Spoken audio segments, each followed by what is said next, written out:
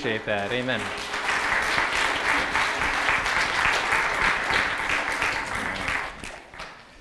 Well, happy Sabbath, church. I hope it's a happy Sabbath. If it isn't yet, don't worry, the day's not done. We've still got several hours where we can really experience the joy of God's rest. And maybe you're experiencing the joy of close fellowship. Amen. Yeah? All right. So, today is a beautiful day. It's a beautiful Sabbath. You may not have known, but here at Parkwood, we've been doing a Discover Prophecy seminar. It started about 2 weeks ago, and tonight is actually the concluding meeting, so everyone, you are welcome to come. In fact, we want to welcome you right now to the Discover Prophecy seminar. You may not have known it, but you're here, so praise the Lord. Tonight, we are going to be going over some really significant things that build off of what we're studying here today. Today, our presentation is entitled Movement of Destiny. Movement of Destiny. So if you got a bulletin, you probably found one of the inserts is a presentation outline that looks like this. We'll actually just kind of follow that through. But we have here at Discover Prophecy, we've just kind of been going through prophecy's hope and truth and life. And so this morning, we're talking about the movement of destiny. This evening, we'll look at the three angels' messages, God's message, our mission. It's been exciting. People are recognizing that God is calling them out of darkness into His marvelous light, and I think we can all attest to that. Amen? God has called us. He's called us out of our own error. He's called us out of salvation by ourselves, for ourselves. He's called us out of that darkness into His marvelous light. And I realize today that we have kind of a mixed group. There are some who are new to this light. Okay, new to this faith. They're realizing, hey, there's something here and God is calling me into it. There are some who are established in this faith. Okay, some of you maybe are lifers, yeah? Some lifers in the faith of what we know today as the Seventh-day Adventist Church. And some, I realize today, are maybe even wondering, what's the big deal? Is there really all that much to this idea of being called out and called in? And maybe today these are questions in your own heart and mind. Maybe you are a lifer and you're still wondering why. Is it just out of habit? Is it just out of default? Is it just out of routine or expectation? And today I really just want to encourage you because I believe God wants to add to this family. And He's going to do it in a way that maybe you didn't know He would do it before. Speaking of growing family, I really want to encourage you to come tonight if you haven't been to the seminar, that you would be the kind of family that embraces those who are stepping into this journey. Can we agree to that? Yeah? I mean, seriously, when a baby is born, a baby isn't born into a vacuum. No, a baby is born into a family that nurtures that newborn, that nurtures that rebirthed life, okay? And that's what we're talking about. Please come and be that family. Speaking of growing family, I promised last night that I would share today something that no one has ever heard before. And I want to share with you just that family grows in a lot of different ways, especially when you're talking about biological family. I want to let you know that the Miranda family is growing. So praise the Lord. Yeah. Debbie wants to give kudos to those close friends of ours who maybe had a hunch but didn't want to kind of ask the embarrassing question or whatever. Anyway, so thank you for your kindness and gentleness there. But yeah, I think we're about 12 weeks along. Yeah, and so we're looking forward to baby Miranda sometime in September 2015. I know right now probably tweets are going out, Facebook posts, etc. No. Anyways, you heard it here. You heard it here. It's true. So prayers appreciated, okay? Prayers appreciated. One, for our health, and two, for our sanity. But God is good. He knows how to grow us in more ways than one. But today what we're talking about is the movement of destiny. And I want to encourage you that as we seek to understand why it is we're here, is it just because we're expected to be here, or because our parents or our grandparents thought we would be here? Why are we here? Let's bow our heads together as we pray. Father in heaven, we thank you so much for the fact that you are the God who loves to give good gifts. Lord, even when it seems you're silent, Lord, we know that you still love us. Yet even when the sun isn't shining, we know it still does. Even when we feel far distant and far gone, where we feel like this is all a mistake, Lord, you are somehow causing all things to work together for good, for those who love you and are called according to your purpose. And so today I recognize that maybe there are some of us who are going through some severe situations in which we feel like that very personally on a lot of different levels. And so today, would you please minister to each heart? And where there are clouds, give them the assurance to penetrate with the eyes of faith to see you beyond those clouds. Thank you, God, for this opportunity to study. And as we open up these words, as we open up these pages, please open up our hearts. In Jesus' name, let the family say, Amen. All right. Grab a Bible if you have one near to you. Grab your presentation outline or share with your brother or sister next to you. We're going to study, all right? You ready? We're going to take a look at this movement of destiny, who we are or who we are considering to be from the perspective of 3 prophetic passages. How many? 3 prophetic passages, all right? So first one up, we're going to Daniel chapter 8. Go ahead and find the book of Daniel. If you've got an instrument in your hand, maybe put it on your lap or whatever, and find a Bible. Go with me to Daniel chapter 8.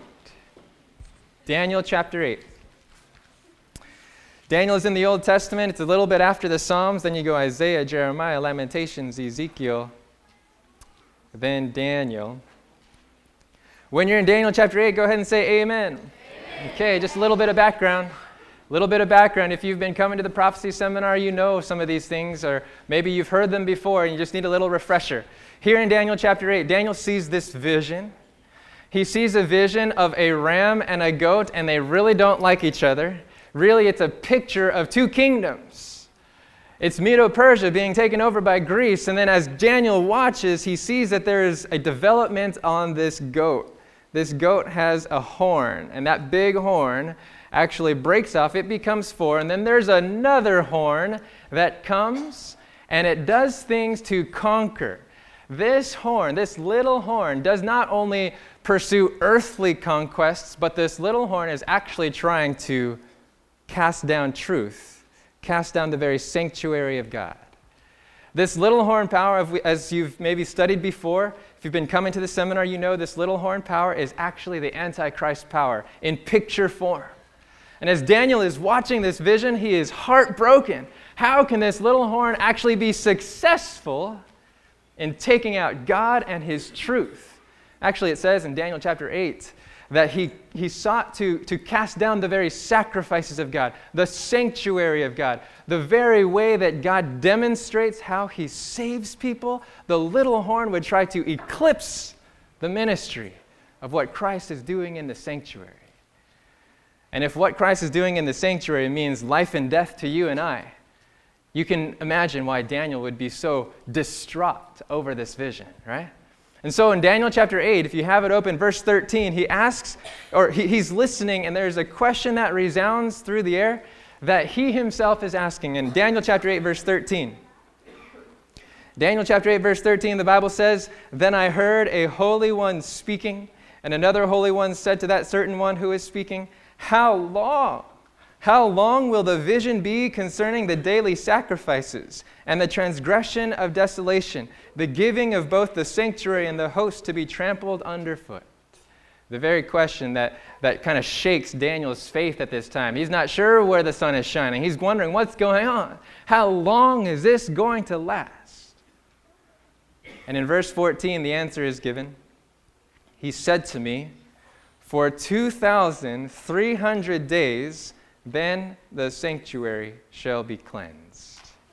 Maybe your Bible says it a little bit differently. Then the sanctuary shall be restored. If you're reading from a different translation, I'm reading from the New King James today. And here, this vision of Daniel 8, verse 14, an answer is given. How long will this all last? It'll be 2,300 prophetic days, which means literal what? Does anybody know? Literal years. 2,300 years until things are set right. Until the heavenly ministry of Christ in the sanctuary is set right. Daniel hears this vision, And do you think this is positive news or negative news in the ears of this prophet? This is negative. He's like, what? What are you talking about? How can it be 2,300 years until things are set right? Because what Daniel recognizes is that he remembers times where he has studied the prophecies of Jeremiah, and he learned that the temple in Jerusalem, while they were taken captive in Babylon, it would only be 70 years later till they would go back to restore that temple. So Daniel's kind of confused. Why is it now 70 years now to 2,300? He's kind of confused. He's thinking only along the lines of an earthly temple, an earthly sanctuary.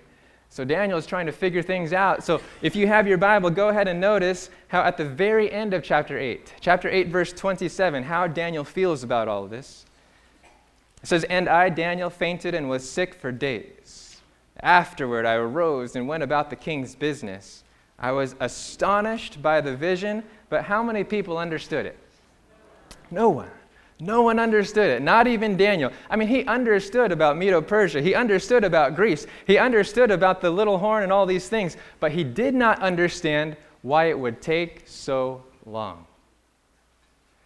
In the previous verse, it gets really specific, actually, in verse 26. In verse 26, it says, "And the vision of the evenings and mornings which was told is true. Therefore do what? Seal up the vision, for it refers to many days in the future." So here Daniel is given some very specific instruction about that part of the vision that he doesn't quite understand. If you're following in your handout, go ahead and get your pen moving or your pencil moving, whatever it is, and just fill this in. It says, apparently Daniel is sickened. Apparently Daniel is sickened by the fact that he did not understand the vision of the 2,300 days. Go ahead and write that in, the 2,300 days. And in Daniel 8, verse 26, God's angel instructs Daniel to seal up, go ahead and write that one in, to seal up that vision. Though it is true, it is not for his day, but for the time of the what? The end, okay? Are we following so far, yes or no? Yeah? Just kind of picturing what's going on here. Daniel receives this vision about this 2,300-year period. He's not quite sure. It sickens him to death. He doesn't understand it. And so the angel in chapter 8, verse 26 tells him to do what with the vision? To seal it up. To seal it up. Daniel, he's trying to understand why? What happened to that 70-year anticipation? How is it 2,300? And so in Daniel chapter 9, in Daniel chapter 9, what happens is Daniel prays his heart out. He says, God, I know you're a God of great mercy. I know you're a God of your promises. Even when the sun doesn't shine, I know you're still there. He's praying his heart. Please, God, just fulfill your promise. If not for our sake, then for your name's sake. And in Daniel chapter 9, an angel comes to him. You read about it in verses 22 through 27. An angel comes to him. He says, Daniel, let me help you understand this vision. There's a first part of it that does deal with the earthly temple. There's a first part of it that does deal, it's a 70 weeks of prophecy. The 70 weeks deals with what would happen in the earthly phase, but the 2,300 has to do with what will happen in the heavenly phase of the ministry. Okay? And so Daniel begins to understand. And before we go on to our next prophetic passage, I want you just to kind of catch a glimpse of some repeated themes. All right, go to Daniel chapter 12. Before we go to Revelation, go with me to Daniel 12. All right, just a few chapters over, Daniel chapter 12. Daniel chapter 12, verse 4. When you're there, say, I'm there. All right. Daniel chapter 12, verse 4. Notice what Daniel is told to do with these visions that refer to many days in the future. Verse 4, it says, But you, Daniel, shut up the words and seal the what? The book until the time of the end. Many shall run to and fro, and knowledge shall increase. Okay, so according to this verse, what is Daniel supposed to do with his vision? Seal it up, shut it up, okay? It says seal up the book. But then, did you notice the anticipation? Seal the book until when? Until the time of the end. Kind of gives you a foreshadowing that, there would be a time where this book is unsealed, right? Go down to verse 9. Daniel chapter 12, verse 9. It says, And he said, Go your way, Daniel, for the words are closed up and what? Sealed till the time of the end. Okay, so you notice the pattern. Daniel, there are certain parts of his vision that are not for his day. There are certain parts of the vision that he doesn't quite understand, and so God says, hey, seal it up, close it up, until the time of the end. Make sure to write that in. In your handout, Daniel chapter 12, verse 4 and 9 says, this sealed vision is later referred to as a sealed book. Go ahead and write it in. As a sealed book to be open at the time of the end. So question is, when was that book ever opened? Or has that book been opened? Have the prophecies of Daniel that weren't for his day, that were in Daniel's day sealed up, has that book ever been opened? Go with me to Revelation chapter 10. All right? Revelation now. We're going to Revelation, last book of the Bible. Revelation chapter 10. And when you're there, go ahead and say, I'm there. Oh, you guys are quick. All right, here we go. Revelation chapter 10. We're going to find a scene in which there is a book pictured, but it's not closed. All right, Daniel chapter 10, beginning in verse 1. Beginning in verse 1, the Bible says, I saw still another mighty angel coming down from heaven, clothed with a cloud, and a rainbow was on his head. His face was like the sun, his feet like pillars of fire. And verse 2, and he had a what?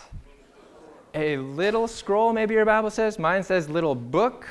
But notice it says he had a little book open in his hand. And he set his right foot on the sea and his left foot on the land. So here, this isn't the prophet Daniel. This is now the prophet John the apostle, as he's watching these visions that God is giving him.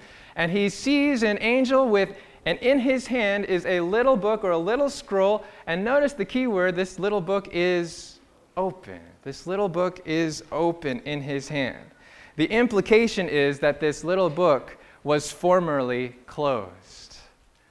The very fact that that detail is there, that this book is open, gives you a hint that this book was formerly closed. And what's interesting is someone might say, well, how do you even know that's even connected to Daniel's prophecies and stuff? Well, what's interesting is from this very point in the book of Revelation, especially in chapters 11, 12, 13, 14, what you'll find are numerous allusions to or references to or parallels to the book of Daniel. This is where in Revelation it explodes with connections saying, look to Daniel. All right? So here we find this little book that is open in his hand. So make sure to write that in if you haven't already in your handout. We're going to prophetic passage number 2. John sees an angel with a little book that is open. A little book that is open. This little book is that vision of Daniel chapter 8, the part that he didn't understand, the part that was for the time of the end. And so now what we're seeing here is John is watching this vision, looking at this angel with this open book in his hand. He is now basically part of this prophetic drama. He's watching this prophetic drama that is now depicting the time of the end in which the prophecies of Daniel will be unsealed. And in verse 8 and 9, John is now invited not just to watch the drama happen, he's actually invited to step into the drama and be an actor in it. Watch, let's see what happens. Revelation chapter 10, verse 8.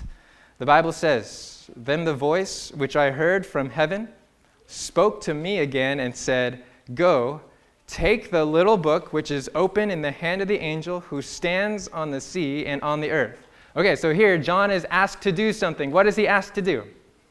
To go take that little book. You see that angel over there? He's got a little book open in his hand. Go take it. Go take it. And in verse 9, there's another instruction given. Verse 9 says, So I went to the angel and said to him, Give me the little book. And he said to me, Take and do what? Eat it. Whoa. Stop right there. What kind of book was this?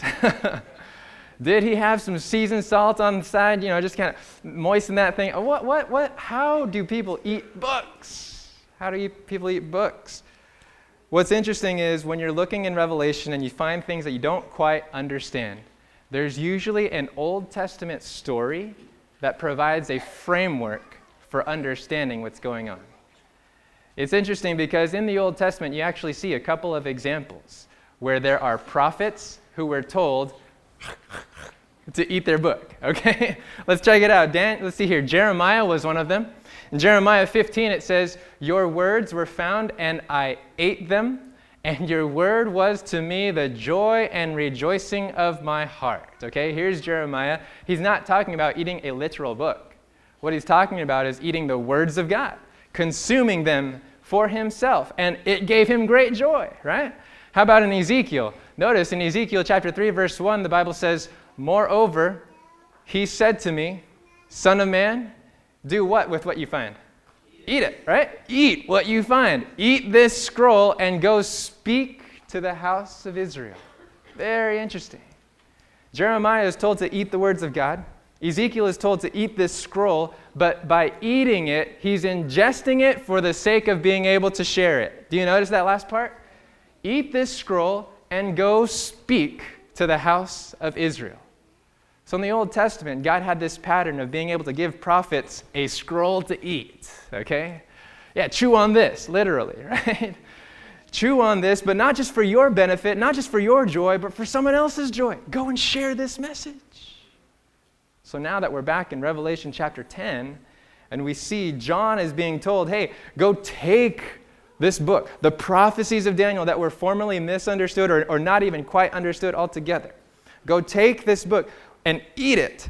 What John is being told as a representative of God's people at the end of time, he's saying, look, God's people at the end of time will be able to understand the prophecies of Daniel, specifically the 2,300 days, not for their own joy, but for the joy of sharing it with others. Do we follow today, yes or no? Yeah, are you seeing the connections there? We're kind of connecting the dots here. Okay. There's a vision that's closed up in Daniel chapter 8. In Revelation 10, this vision is actually opened up. But John, representing God's people, is now told to eat it, which means to ingest it for his joy, but also for the sake of sharing it for others' joy. Okay. So question is, while this is a prophetic anticipation of that in Revelation chapter 10, did this ever actually happen? Did this ever actually happen where God's people would understand the 2,300-day prophecy, not just for their joy, but also for someone else's joy? Did that ever happen, yes or no? Yes, indeed. If you know this individual, his name was William Miller. William Miller. He wasn't, studied in the great theological schools of the day. He was just an American farmer. He actually was a deist. He wasn't even sure if God really cared. He knew that God existed, but he wasn't even sure if God cared. It was like God created the world and said, hey, have a nice life, okay? But along the line of William Miller's journey, he actually had an experience where God just grabbed a hold of his heart, and he began to study the words of this book. He began to study it in such a way that if there was ever anything that he came across that he didn't quite understand, he would look up every other verse that has to do with that concept or thought until he thoroughly understood what the Bible was saying. He became a student of the Bible. And he came across a prophecy that we actually just read a few moments ago in Daniel chapter 8, verse 14. For 2,300 days, then the sanctuary would be cleansed. He didn't quite understand this, but as he studied, he compared Scripture with Scripture. He began to understand that sure enough, this was talking about a prophecy that would impact the very end of time. And he noted that this prophecy, 2,300 days, as he was linking it with Daniel chapter 9, he noted, whoa, this is going to happen in my day. This is going to happen in my day. He lived in the 1830s, 1840s, and on. As William Miller began to understand, he actually drew the conclusion that if the sanctuary represents the earth, this is where he kind of had a little misguided understanding, an assumption that was common in that day. If the sanctuary represented the earth, and the earth is to be cleansed, that must be in anticipation of Jesus' second coming. And so he drew a conclusion and he said, the earth is going to be cleansed by fire when Jesus comes again. And he drew he drew out all the charts, he compared all the scriptures, he connected all the dots, and his conclusion was that Jesus would come in 1844. In 1844. All of this took place. He was really understanding that sure enough, something was going to happen. But if we didn't actually read the rest of this vision there, Revelation chapter 10. Are you still there? Revelation chapter 10. So let's start in verse 9 again. Revelation chapter 10, verse 9. The Bible says, "So I went to the angel and said to him, 'Give me the little book.' And he said to me, 'Take and eat it.' And notice what's going to happen after he eats it. 'And it will make your stomach' what? Okay, yours says sour, mine says bitter. 'But it will be as sweet as honey,' where?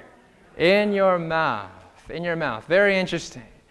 This eating experience will have a dual dynamic. Sweet yet bitter. Sweet yet bitter. It was sweet in the mouth, bitter in the belly. What comes first when you're eating something? The mouth experience or the belly experience? The mouth experience, right? And so in other words, John, as he's taking part of this vision, he's representing God's people, that when they actually begin to understand the prophecies of Daniel, it would be a sweet, sweet experience. It would be like Jeremiah's experience. So, it was just, joy in my bones. But the anticipation is that it would become what? Bitter or sour in the belly. Is this what happened when William Miller and others who began to understand those prophecies? Is this what happened? Sure enough, when you understand the history of this Millerite movement, this is exactly what happened. I want to make sure that we're following in our handout. I don't want to leave anybody guessing here. Revelation chapter 10, verse 8 says, "Reminiscent of Jeremiah and Ezekiel, when commissioned with a message, John represents God's end-time people in this vision and is commissioned with the message of this open book. This was historically fulfilled in the Millerite movement." Go ahead and write that one in. In the Millerite movement. This was historically fulfilled in the Millerite movement of the 1840s. All right, and this is exactly what happened. William Miller, as he was studying these things, he studied them on his own. He didn't even talk to anybody about this. He was so wowed by the Bible that it was a sufficient experience on his own.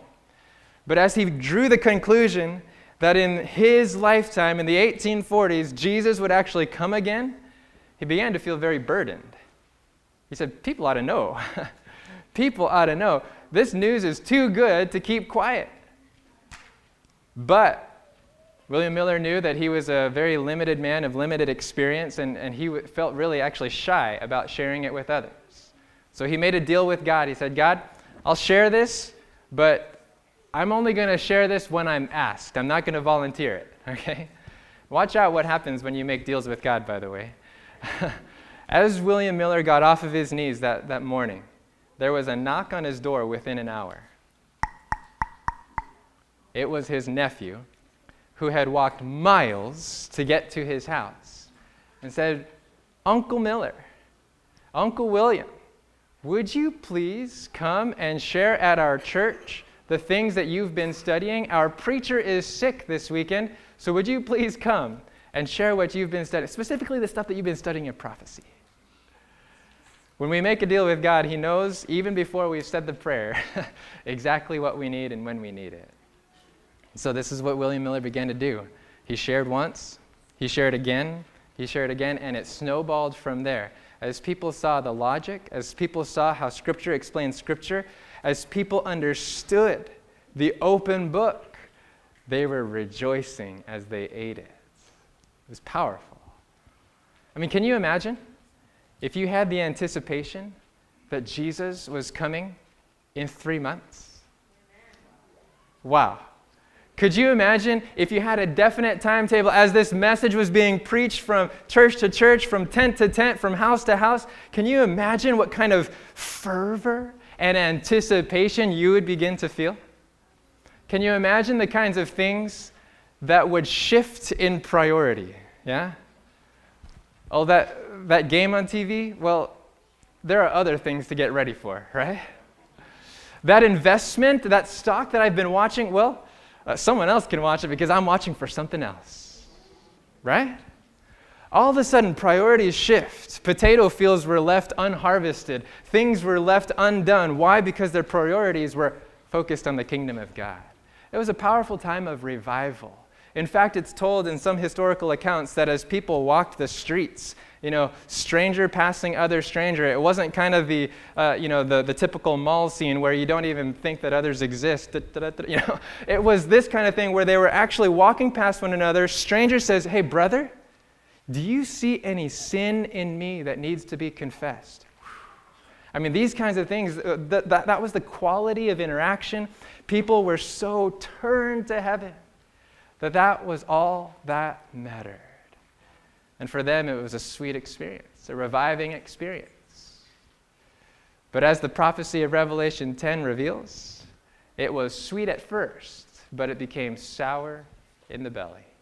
It was a bitter experience. Why do we say that? Why? Well, because the date that they had anticipated, in October 22 of 1844, that day of great anticipation actually led to a great disappointment. October 23 came, and so did 24, and 25, and so on and so forth, and here we are in the year 2015. And so here, this picture that we see in Revelation 10 was actually fulfilled to the most exact degree. There in your handout, let's make sure to fill it in. Revelation 10, verses 9 through 10. Its sweet turned bitter experience. Go ahead and fill it in. Its sweet turned bitter experience finds historical fulfillment in the great disappointment. Go ahead and write it in. In the great disappointment of 1844. Now, this is a kind of a critical juncture, because at some point, if you're a reasoning person, if you're kind of a logical person, you're realizing, wait a minute, God just prophesied that there would be this great revival that ends up feeling like a punch in the stomach. God just foretold all of this happening. Is this just a really bad prank on the part of God? Is this just like a super, pessimistic or just unthought through? I mean, why would God even do this to his people? Have you ever thought that? I don't know, maybe I'm the only one in this room. But why would God actually allow this prophecy to be understood to some degree? You know, the Daniel chapter 8, the 2,300 days. Why wouldn't he allow people to understand it right away so they could get it right the first time? Why go through this disappointment and then, this bitter experience? Why would God do that? Well, what's interesting to me is that there is actually a time in which God did this before. That God, when he allows disappointment, he's actually not planning for your ruin or my ruin. He's actually planning for our triumph. Did you hear what I said? When God allows disappointment, he's actually planning for our victory. I want you to think about a time in which, in the New Testament, we find certain prophecies being misunderstood in such a way that the disappointment leaves people crying their eyes out, hiding in different rooms, wondering what life is all about. And it eventually turns into a great triumph. Are we following today, yes or no? Yes. Think about it. In the New Testament, the picture that's on the screen, this is the picture of Palm Sunday, right? When Jesus decided to ride on a what? Does anybody know? It was a donkey. He decided to ride on a donkey into the capital city of Jerusalem. Here's the thing. The people of Jesus' day knew the prophecies of Old Testament Scripture. They knew that prophecy of Zechariah chapter 9 that says, your king is coming riding on a donkey. Jesus lived in a time in which they had this messianic anticipation that their king would come to redeem them, and they would be able to recognize that king once he rode into Jerusalem on a donkey. Jesus, being all-wise and infinitely compassionate, he understood their misunderstanding, because they thought when our king comes, he's going to deliver us, and that was correct to some degree. But what they thought was their king would come to deliver them from Rome. Their king would come to deliver them from these earthly oppressors. But Christ the King wanted to come to deliver us first and foremost from the oppression of sin. Christ the King wanted to take care of the root of the problem. And so when Jesus sat on that donkey, was he pulling a really bad prank on his disciples? That just a week later, they would be sorely disappointed. Hey, Jesus, I thought you were the king. You were supposed to come in and take the throne. What happened? Jesus actually took their misunderstanding of Scripture. Why? So that all eyes would be on him when he came into the city, not as a king, but as the Lamb of God who would take away all sin. Think about this. Just a few days later, all eyes were on him because he took advantage of the misunderstanding of Scripture.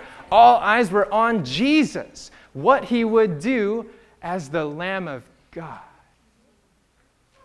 Now, when we're talking about the Millerite experience, the great disappointment, why would God allow this? Why? So that all eyes would be on Jesus, not this time as the Lamb of God, but as the high priest in heaven.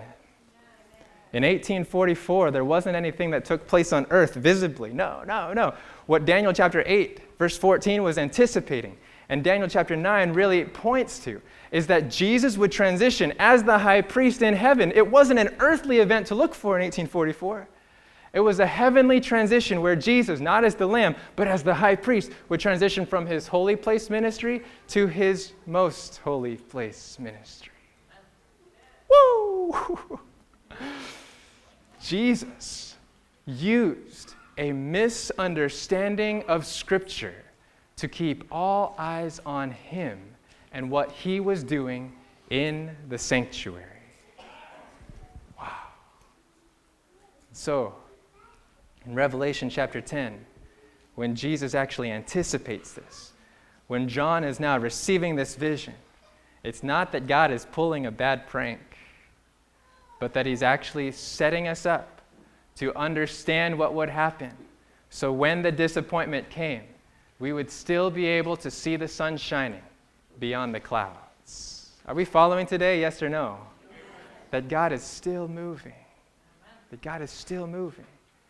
I love this reality. Before we go to our last prophetic passage, that out of the crumbles and shambles of our greatest disappointments, God can bring the greatest victories and triumphs.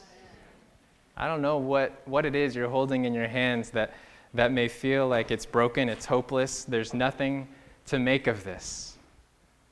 But God can. He has. And he always will. God can do it. Maybe it's a marriage. God can do it. Maybe it's your finances. God can do it. Maybe it's your family relationships. God can do it. Maybe it's your grades. I don't know. God can do that too. Whatever it is, your greatest disappointments, God can make it the greatest victory. It's the gospel of disappointment, friends. It's the gospel of disappointment. So there in Revelation chapter 10, you're still there. Before we go on to our next passage, notice with me. In verse 10 and 11, this is what happens. It says, "Then I took the little book out of the angel's hand and ate it. And it was as sweet as honey in my mouth, but when I had eaten it, my stomach became bitter." This is exactly what happened in that great disappointment. But notice that verse 10 is not the end of the story. In verse 11, the story continues, and the angel says, and he said to me, "You must do what? Prophesy again about many peoples, nations, tongues, and kings." So here's John, representing God's people. He's understood the prophecies of Daniel chapter 8. It was sweet, but then it turned bitter. John is doubled over. Oh, man, why did I do that? And the angel says to him, "Hey, get up. Get up again. You must prophesy again." And is this what would happen? Out of the great disappointment of 1844, is this what would happen amongst God's people? Would they stay doubled over? No. Out of the great disappointment of 1844, there were 4 different responses, generally speaking. Lots of people from all sorts of denominations, they came together realizing Jesus is coming soon. There's nothing more important than seeing Jesus face to face. And after October 22, 1844, there were 4 different groups that responded. One was generally a response of rejection. Forget it. This was all a hoax. They walked away. They turned their backs. They said, "Don't even talk to me about that stuff." That was one response. A second response was saying, hey, Jesus did come. He just came in a way that we didn't quite understand. He came spiritually speaking. And there were some that actually, they took some verses like, in order to see the kingdom of heaven, you've got to be like little children. They took that very literally. They began to walk on hands and knees, saying goo goo gaga, and said, hey, Jesus, I'm now a part of the kingdom.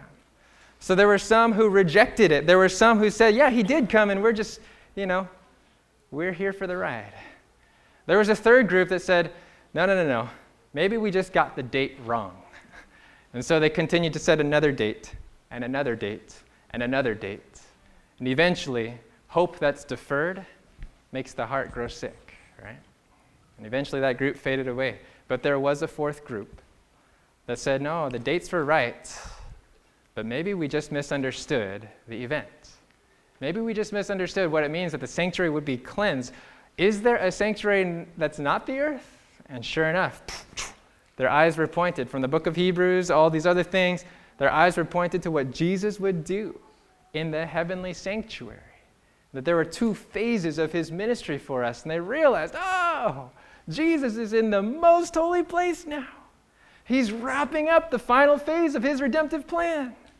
And this group said, oh, now we understand the prophecies we had eaten, and now we can prophesy again. Are we following today, yes or no? Yes. That fourth group eventually became what we know today as the Seventh-day Adventist movement.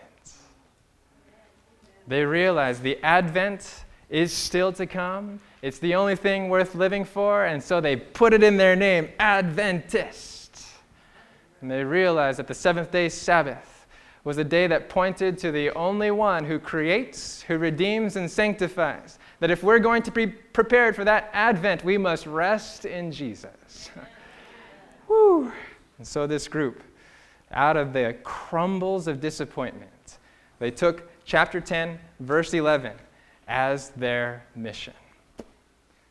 He said to me, you must prophesy again about many peoples, nations, and tongues, and kings. Go with me now to our last prophetic passage. We're going to Revelation chapter 14. Revelation chapter 14. In your handout, maybe you've already read it or written it. The bitter belly experience of God's people in 1844 was not to be the end of the story. They were to preach the sure word of prophecy. The sure word of prophecy yet again. And then on the backside of your handout, this resilient commitment to the divine commission of Revelation 10:11 was historically fulfilled by those who persevered in the aftermath of the great disappointment and eventually became the Seventh-day Adventist movement as we know it today. All right. Last passage. If you're in Revelation 14, say, I'm there. I'm there. All right. So this commitment, it came out of that the picture of Revelation 10:11. Hey, you must prophesy again to many peoples, nations, tongues, tribes. And in Revelation chapter 14, what we find is a picture of God's people. If you notice, maybe you're familiar with this chapter, we've studied it at seminar, there are 144,000 who stand with the Lamb on Mount Zion, and they have the name of the Father written in their foreheads. And according to Revelation 14, verse 4, wherever the Lamb goes, they go, right? They follow the Lamb wherever he leads. These are God's people. And according to verse 6 and onward, there's a picture of what God's people will declare at the end of time. Turn with me now, Revelation 14, verse 6, and see if you can discern a connection to Revelation 10. It says in verse 6, Then I saw another angel flying in the midst of heaven, having the everlasting gospel to preach to those who dwell on the earth, to every what? Nation, tribe, tongue, and people. Does that sound eerily familiar to Revelation 10:11? In Revelation chapter 10, verse 11, out of the crumbles of that bitterness, the angel tells John, hey, you must prophesy again to who? To many kings, nations, tongues, peoples. What we find in Revelation 14:6 is a linguistic link. What Revelation 14:6 is, it's the sequel. It's the sequel to Revelation 10. Where the people of God are commissioned, okay, go ahead and do it, go ahead and do it. In chapter 14, it's actually the picture of the people of God doing it, proclaiming this everlasting gospel to preach to those who dwell on the earth. So there in your handout, let's fill it in. this proclamation of the everlasting gospel to every nation, tribe, tongue, and people, is the sequel. Go ahead and write it in. Is the sequel to the prophetic commission of Revelation 10, verse 11. This is pretty amazing, friends. Why? One, because these messages of Revelation 6 through 12, we're not going to read it this morning. We're actually going to go through it in detail tonight. If you have no idea what they mean, come tonight, friends. You need to come. Why? Because these messages are being proclaimed as we speak. In other words, the Seventh-day Adventist movement is actually a fulfillment of prophecy. Let that sink in just a little bit. Sometimes we wonder, what's the big deal about being part of the Seventh-day Adventist Church? You know, last night if you were here at the seminar, you saw, hey, biblical identifiers for God's true church. And hey, I mean, everything lines up. But really, is it all that important? I mean, maybe you're a Seventh-day Adventist currently, and maybe it's just kind of by default. Maybe it's just because it was expected. Maybe it's because that was the cultural norm you grew up with, and it's the cultural norm you kept.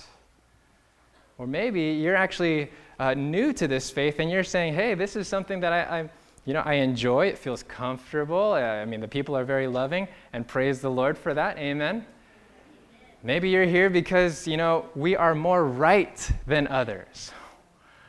While that may be true, I'm not sure if that's a satisfactory answer for why we are Seventh-day Adventists. Do you follow me today? Yeah? I mean, because for a very long time, I'll be honest and admit that I was Seventh-day Adventist. I should say I am Seventh-day Adventist, but my motivation or my reason was simply because we were more right than everybody else. And while that may be true, to have that as a primary meaning, it kind of skews my perspective or relationship with those that are not of my faith, because that makes me better than them. And so I wonder if today we find in these prophetic passages a better reason for being or becoming part of the Seventh-day Adventist movement. Could it be that by being or becoming a Seventh-day Adventist, we are actually stepping into prophecy? The Seventh-day Adventist movement, according to Revelation 10, is actually anticipated by God being raised up at a time in which the prophecies that pointed to Jesus would be needed amongst a world in which all who dwell in it are actually worshiping after other things that they think are God but are really the beast.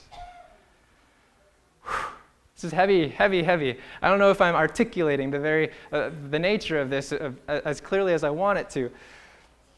But here's the point. When you and I decide to be or remain part of this movement, we are essentially saying that my name is in prophecy, that I have a place in prophecy. Does this give us permission to puff up our chests and say, yeah, I'm better than everybody else, don't even touch me? No. What this does is that this places on us a prophetic purpose, a prophetic mission, a prophetic identity that says God has planned for me to be part of those who proclaim to the world those messages that would cause people to look to Jesus and only Jesus. Today I'm a Seventh-day Adventist, and I praise the Lord for that. But I'm a Seventh-day Adventist not because I'm more right than others. I'm a Seventh-day Adventist because God needs a people at the end of time who will declare the three angels' messages. I'm a Seventh-day Adventist because I have a place in prophecy. It's not by default, it's by divine destiny. It's not by habit, it's by the Holy Spirit's lead. Friends, why are you part of this movement? Or why do you even want to consider being part of this movement? It's not just a comfortable place to come up and show up on Saturday mornings. No. It's a movement. We're going somewhere. Are you going somewhere? I'm going somewhere. And I want to make sure that all that I love and all that I know and all that I will know will come with me. To proclaim these three angels' messages is to be a fulfillment of prophecy. So there in your handout, the last paragraph, it says, when we choose to join the voice of our lives with the voice of these three angels' messages that call the world to look to Jesus, we are taking on a prophetic identity. We are, in fact, a living fulfillment of Bible prophecy. Oh, write it in. Not just on paper, but on your heart. We are taking on a prophetic identity. We're a living fulfillment of Bible prophecy. Friends, today, has the message been clear? Yes or no? Yeah? 3 simple prophetic passages. A book that's closed. That wasn't understood in Daniel's day. Why? Because it would be opened at the end of time.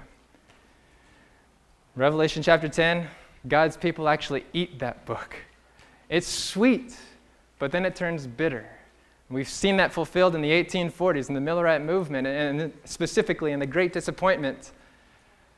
But out of the shambles of that disappointment, God would raise up triumph that would prophesy again about many peoples, nations, tongues, and kings.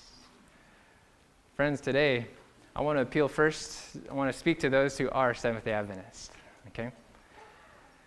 Those who come week by week, those who have been here, maybe you're lifers, maybe you're new to this faith, whatever it might be. Friends, I want you to reconsider why it is you are an Adventist. Speaking to the young people here today too. Friends, I grew up in your chairs, I grew up in your classrooms, I grew up doing, Pathfinders, band, choir, whatever.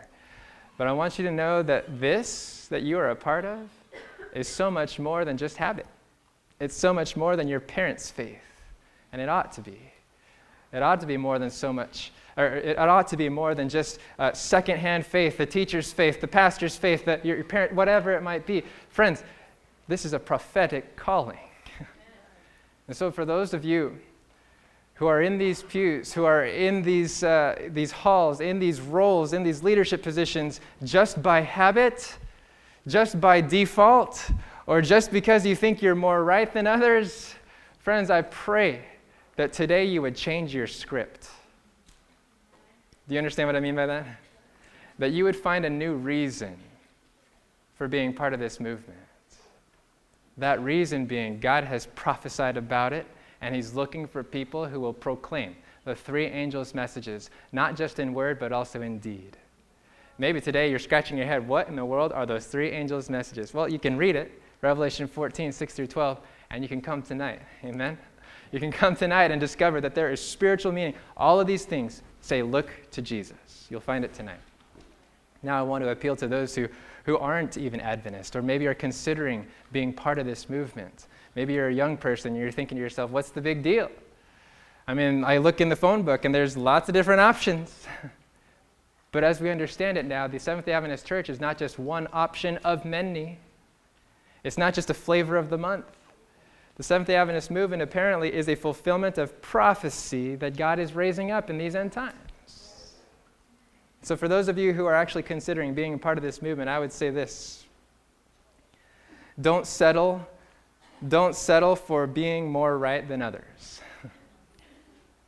Don't settle for feeling more comfortable in this church than in other churches, although we hope you would, right?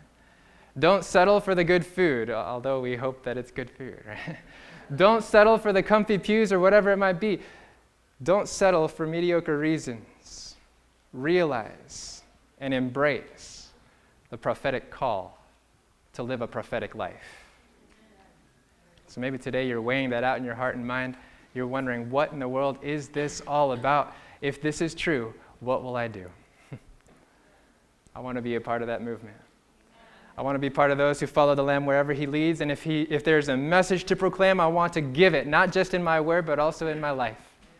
I want to join the voice of my life with the voice of those angels.